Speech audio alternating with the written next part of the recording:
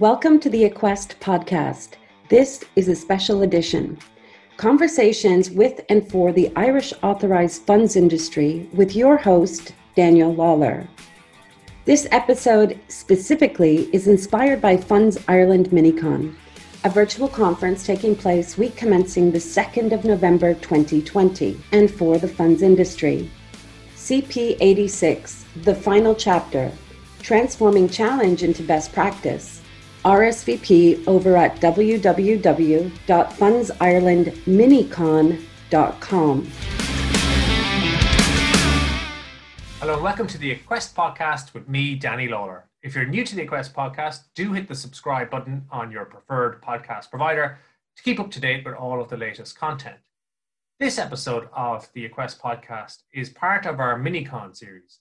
So Funds Ireland Minicon takes place in the first week of November. It is free to attend, and believe it or not, there's an enormous free virtual goodie bag worth, at this stage, over €2,000 for everybody in the audience. All you gotta do is register and attend at least one of the sessions, and you get your hands on this amazing free goodie bag. To register, check out fundsirelandminicon.com, and it's pretty straightforward there. Hit the RSVP button, and you're in. Get your hands on the goodie bag.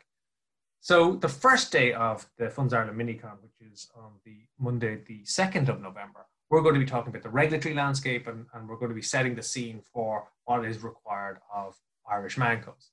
Session 2 is on Tuesday, the 3rd of November, and it's going to bring on the conversation, moving on to looking at CP86 solutions, staff up or go third party. So for this podcast, I'm joined by one of the co-hosts of that second session, Nicola Geraghty from AMX.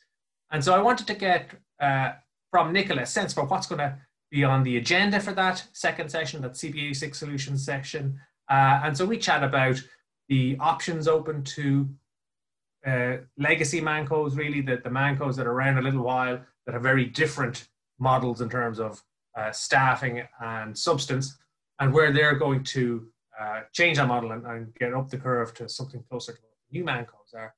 Their options are third party or staff up, in a nutshell. So we look a little bit about the types of questions that firms have when they're looking at the third-party Manco model and where their concerns are and where their focus is. Then we talk about the staffing up option and some of the challenges and benefits of going down that route as well. All on the agenda for that session on the 3rd of November. We do talk about the demonstrable value. So how do both third-party or in-house Mancos demonstrate that they're adding value to the funds and to the investment managers that they're working for. All on the agenda for that session on CP86 Solutions at Funds Ireland Minicon on the 3rd of November. So let me shut up on this intro piece and let you guys get on with the podcast. Thanks again to Nicola for her insights. Make sure you register for Funds Ireland Minicon at fundsirelandminicon.com. Catch you later. Hello, Nicola Geraghty, and welcome to the Equest podcast. I understand this is your podcasting debut. It is indeed, Danny. Well, it's great an avid listener, but not a partaker. I'm glad to hear it. I know you're based in London. How has lockdown in London been? It's not been so bad, I guess, because there's been an easing off. I mean, I was supposedly basing myself in London and Ireland, which hasn't quite happened since I started at AMX, but it's been fine. I think since things have eased, everyone's getting back to some form of normality. Yeah, I know, it's gradual. And you it is. Next during all of this fun and game. I did. Would you believe I joined in February 24th, and I was in the office for 3 weeks. So I did get to meet some of my colleagues, and then we went to working from home. So yeah, an interesting start in the business, but you know, when everyone's in the same boat, Danny, everyone was working from home. Everyone had an understanding, I suppose, that we were all learning and working in very different environments. So yeah, I think the fact that we were all in the same position really helped in some ways. Oh, I think it did. When it comes to things like somebody having difficulty getting onto a webinar or getting onto a video conferencing, or when the kid walks through the back or comes in looking for a drink of juice or something like that. I think because we're all in the same boat, there's a lot more focus and understanding for something like that than there may have been if, you know, a year ago, let's say. Absolutely. I think, we all laughed years ago when we saw the footage of the reporter for the BBC and his kids flying into the room on the walker and all the rest. And that's become a norm now. I mean, that was something that happened and we thought, wow, God, that was such a thing to happen live on television. And now we're used to that. That's part of life these days as we're all adjusting to the new norm. That's it. That's it. I tell you, you're an avid podcast listener. Outside of the Quest podcast, have you any recommendations for our listeners? Do you- I'm probably more of a listener to podcasts on a personal basis. So I'm big into fitness. So I listen to a guy called James Smith, who very much demystifies a lot that goes on in the fitness industry. But I'm also very much into leadership, and I listen a lot to Brené Brown. I don't know if you're familiar with her, Danny, Yeah. but she talks a lot about vulnerability, daring greatly, and I suppose today I'm hoping in this podcast that will demystify some things about CP86, but also that other people will say that we're daring greatly here. Oh, what a wonderful segue. You're a natural, Nicola. I know. Sure, I had to start somewhere, Danny. So well, I wanted to chat to you mostly about Minicon, Funds Ireland Minicon, on in the first week of November. And Yep. yourself and Owen, Motherway and AMX, you're leading the second session of the Funds Ireland Minicon, which We are indeed. is the 3rd of November, starting at 2 p.m. Irish time. And that session is really about CP86 solutions, staff up, or third party is kind of the running title for that at the moment. So broadly, what can people expect from staff up or go home, staff up or third party session? Well, I suppose, look, Owen is great at covering the different options that are available to people at the moment. Be it, leave the domicile, which we don't want, or set up their own Manco, or perhaps go down the third-party Manco route. And we're going to go through all of the different options. What I really want to cover a lot, though, is really helping people to identify the Manco which is best for them as an investment manager. And I think that's where I guess for me, I feel that there's something lacking there right now in terms of helping managers to get their heads around this, to really develop that kind of due diligence process and helping managers to make an informed decision in this space. And I suppose many investment managers are looking at this, and perhaps a lot of us are maybe saying they should have grasped the nettle sooner. I know that's one of your terms, Danny, but for many, they're navigating on chartered waters, and they've appointed other types of service providers before, be it administrator, lawyer, auditor, but they haven't gone down this road. So it's very new. So It's true, and I feel that, even for me coming into this space, joining AMX and looking at third-party Mancos and, what's out there at the moment, I had an interesting comment from a NineEd recently saying, that's the boring stuff, Nicola. What else is there to talk about? Everyone's talking about substance. Everyone's talking about the same things. Can we just peel back the layers a little bit? And that's really what I'd like to do at the conference is really kind of strip this down and say, look, what are the questions that you need to be asking here? Yeah. And I guess the context for all of this is the CP86 review, as we record, it has been completed. We're awaiting the DRCO letter. We expect it in the next couple of weeks. Personally, I expect that it will be the opportunity used by the regulator to pin those legacy Mancos and self-managed investment companies that are around for a little while and have a staffing and resourcing model that's very different and much less onerous than what you would see if a new firm came along today. Mm-hmm. Close that gap. I think that the regulator will use this DRCO letter as the opportunity to pin it to those legacy Mancos and SMICs to move on and up their resources. So when they do that, there's a couple of options open to them. One of them is staff up, obviously, and one of them is the third-party Manco. So these conversations, I think they've been going on in broad terms or in loose terms for a while, but I think that's going to, the ante is going to be up significantly, and rather than it being a side conversation or general, it's going to actually be down to business. And I know to Mancos, or to legacy Mancos, when I speak to them, and we talk about options, we talk about third-party Mancos, some firms, you'd hardly get the words out of your mouth, and it's just not a model that they're interested in. And others Yeah. that are much more open to it. So when you talk to firms and they, Yeah. managers, and they've got a legacy arrangement that they need to look again at the resourcing model. What are the top questions they have around? Am I going to go down this third party route? What are the kind of things that they don't know, or they want to know more about? Yeah, I suppose some of the top items, I suppose, that hit the agenda is, when they start to weigh up, setting up my own Manco versus a third party Manco. And, I suppose there's a number of different challenges or questions that come up. The first is really, how long would it take me to actually set something like this up if I was to build my own versus appoint a third party Manco? And it's not a quick route building your own Manco. You're looking at 9+ months, and that's not even bringing into account, staffing and building a relationship with the CBI and the build cost involved, regulatory capital. So I think when managers start to even just, as I say, peel back the layers, there are so many different elements to this that sometimes picking something off the shelf seems like a much more worthwhile option. So the types of things that we cover really are helping them to understand the types of costs involved, helping them to understand that, you do need sufficient capital in place based on the assets under management. You do need sufficient staffing. There is that expertise that's required as well, because let's face it, Danny, the regulatory environment and the challenge now is that there's a lot more scrutiny of substance. There's a lot more capital requirements. There's a lot more internal controls required. And it's very difficult for investment managers to stay on top of all of this. So once they kind of get their heads around, what do I need to do?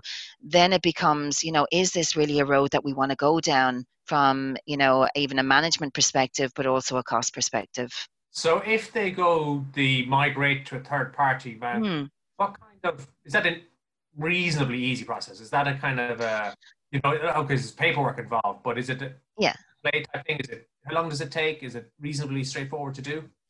It's reasonably straightforward. It takes 1 to 3 months. One of the things that we want to do at this mini-con is we actually want to go through a case study of a multi-billion Manco that we actually brought on board this year, Danny. And what we do is we go through a four-phase approach. The pre-launch, the design, as in the exchange between all the different stakeholders, the build itself, and then the launch. So really breaking down what needs to be done, but it's a very, very simple process, and in comparison to setting up your own Manco, very, very seamless. And tell me this, one thing that I always get asked is around costs. So how do you assess costs where you go down this route of a third party Manco? And is that the first thing that you get asked, or is that later into the conversation? Because it certainly usually comes up earlier rather than later when I talk to clients. As in pricing for Manco, Danny.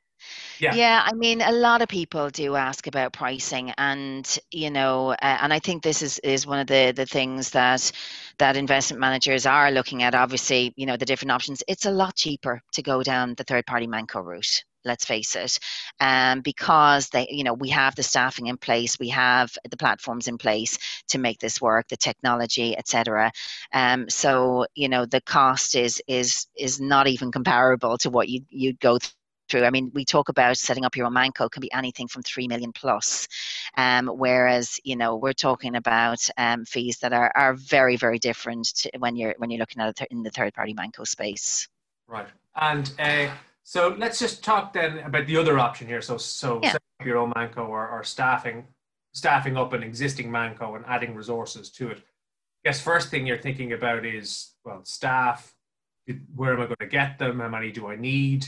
Is there a pool of talent there that I can drop on? Are they all already occupied? So I know that's a part of what you guys will be talking about in the session at Mini-Con, this element of the labour market, I guess. Yeah. I mean, look, when you're staffing up, we all know that you need your 6 designated persons, but it's also a question of expertise, having the right substance there. And I think this is one of the areas that's going to be the area that probably evolves the most, because substance, has meant different things to different people over this period of time. We've got people who are hiring out DPs who qualify that as substance, and I feel that that story is not going to be a story that's going to be played out going forward.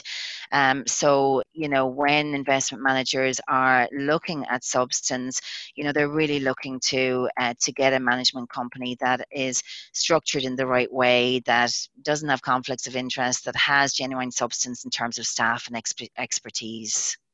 Yeah, and I think if you're a firm looking at the staffing up route, I think you're right on the secondee front. I think it's a model that gets put under a lot of pressure, where the time commitment is increased substantially from, if you're multiplying it by 10, then it brings a lot of challenges both to the provider of the secondees in terms of having enough people to go around to do all of this, give all these time commitments, and having right people. So I can see there'd be challenges there.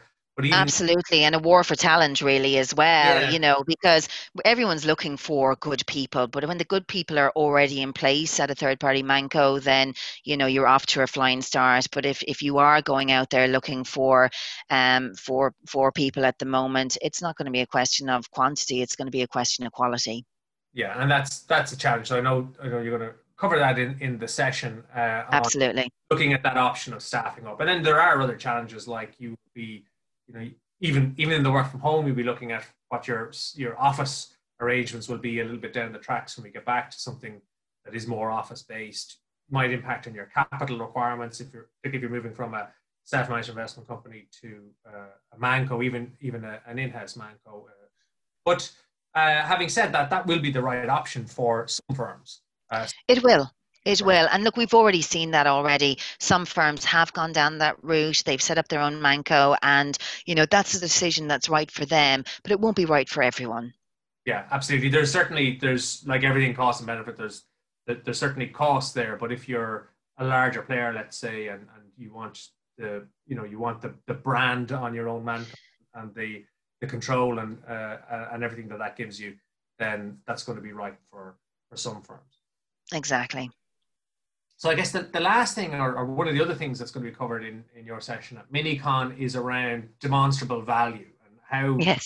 how Mancos demonstrate that they're worth what they're charging, or that they're doing something that adds value to the proposition for the investment manager.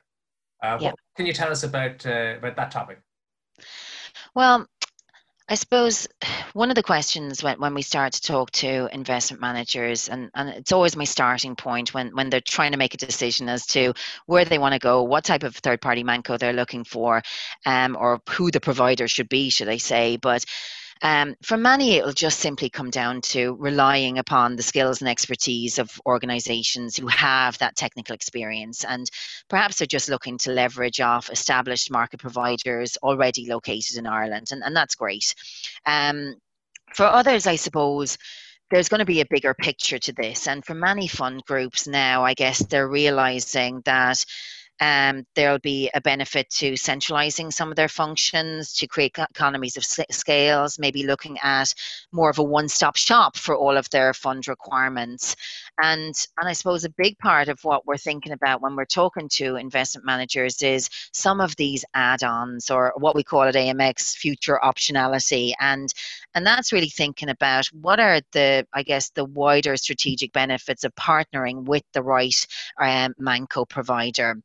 And I suppose creating a significantly wider opportunity set.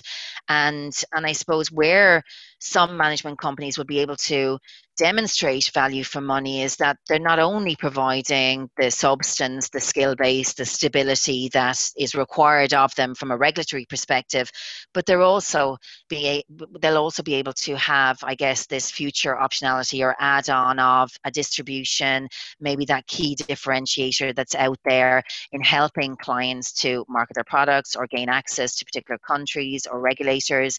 And then, also maybe tax, other areas that they might want to expand on in the future. So it's really that kind of add-on perspective in terms of what else is there that I can tap into that I might need in growing my fund management platform in the future. Yeah, and we all know that price is what you pay and value is what you get. And I just wonder how much of that value conversation there is now and how high that is up on the list of things that investment managers want to talk to and get a handle on. And my assumption is, you can prove me wrong Yeah. here, that with the work in the UK on value for money, that it is having a little impact in terms of being something that, whereas it may have been in the background, is now something further up and further to the front of the minds of investment managers. So are value conversations something that happen all the time when investment managers come to look at the options available to them? Mm-hmm.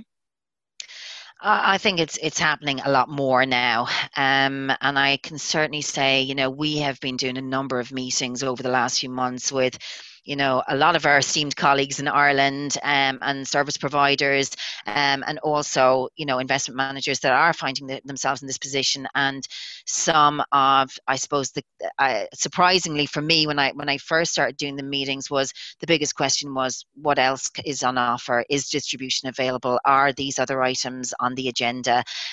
So it's definitely on the table, Danny, and it's definitely there for discussion. So it's not a case of, just pricing anymore and just the basic services.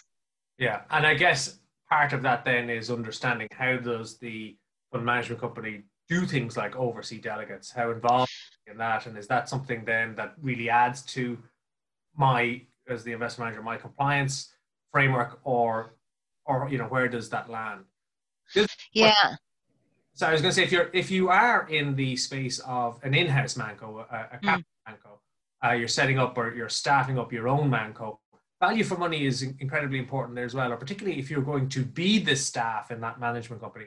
I think when I deal with those type of mancos, the ones that always impress me most are the ones where the leadership team in the new manco, or the captured manco, are very conscious of the need to add value to the group. Because if that staffed up manco is just a compliance solution or a Brexit play for the organization, then you can imagine when there's a better Brexit play or a better compliance solution, the need or the desire to have that company, we know that they're costly, starts to come under pressure. So where I see the best of those in-house mancos is where they're very conscious of doing more than just being a compliance solution and looking to see how can we contribute to the overall business. And maybe that's pulling the compliance business and being the center of excellence on compliance, or distribution oversight, or distribution management, or whatever it is. But even where it is, as I said, a bespoke, a capture manco, an in-house manco, you really need to have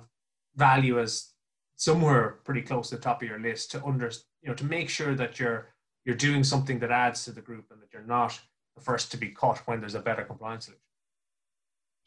Absolutely. And I think, Owen will probably cover a lot of this as well in terms of, the reg tech and the investment in that, and obviously that evidence of challenge, adding value all the time to the process as well. So that there'll be a lot of different elements to value, not just from, maybe a distribution perspective, but as you say, in-house also, what are they adding to the process? So it sounds like there's tons of content for your session on the 3rd of November, Tuesday, 3rd of November, 2 p.m. How We you do. all? 2 hours, I think you have. Serving time. Good stuff. Well, let's wrap it up there. Great to have you on the podcast, Nicola. Well done. First one out of the way. And I think it sets up very nicely the attendees at the MiniCon to understand in this session what they can expect. Good bit of discussion around the structuring options available to these legacy mancos and SMICs, and then a case study to really understand what they would let themselves in for if they went down the route of a third party. But then also you're going to be looking at the staffing up option as well, and what the labor market looks like and what it's going to cost and what the available talent is. So tons in there. Exactly. I mean, it's really going to be a great starting point for anyone who is looking at this and really wants to get a grasp of what does it actually entail. So we will be very much looking forward to the event and to providing that information. Cool. Well, listen, anybody who isn't yet registered, do register to attend Funds Ireland MiniCon. Registration is free even. There's an amazing free virtual goodie bag for anybody who registers and attends. So get your hands on that. You check out fundsirelandminicon.com to register, and also subscribe to the podcast so that you are notified when the other podcasts in the series are dropped that give you an insight into the other sessions coming along at Funds Ireland Minicon. In the meantime, let me wrap it up there. Let me thank Nicola again for guesting on this episode of the Request Podcast. We'll catch you next time.